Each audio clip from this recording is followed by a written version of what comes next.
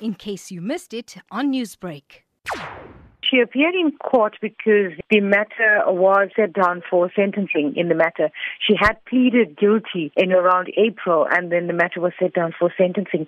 That's why she appeared in court on Wednesday, and the charge was attempted murder. And what has transpired at court, of course, when she appeared? Any new evidence that surfaced? Well, actually, no. It was just basically for the sentence. So the court sentenced her, accordingly in relation to her plea. And then on what condition was her sentence suspended? The accused was given a suspended sentence of 6 years, of which was suspended for a period of 5 years, on condition that she's not convicted of any offence in which assault or the abuse or ill treatment of children is an element in that.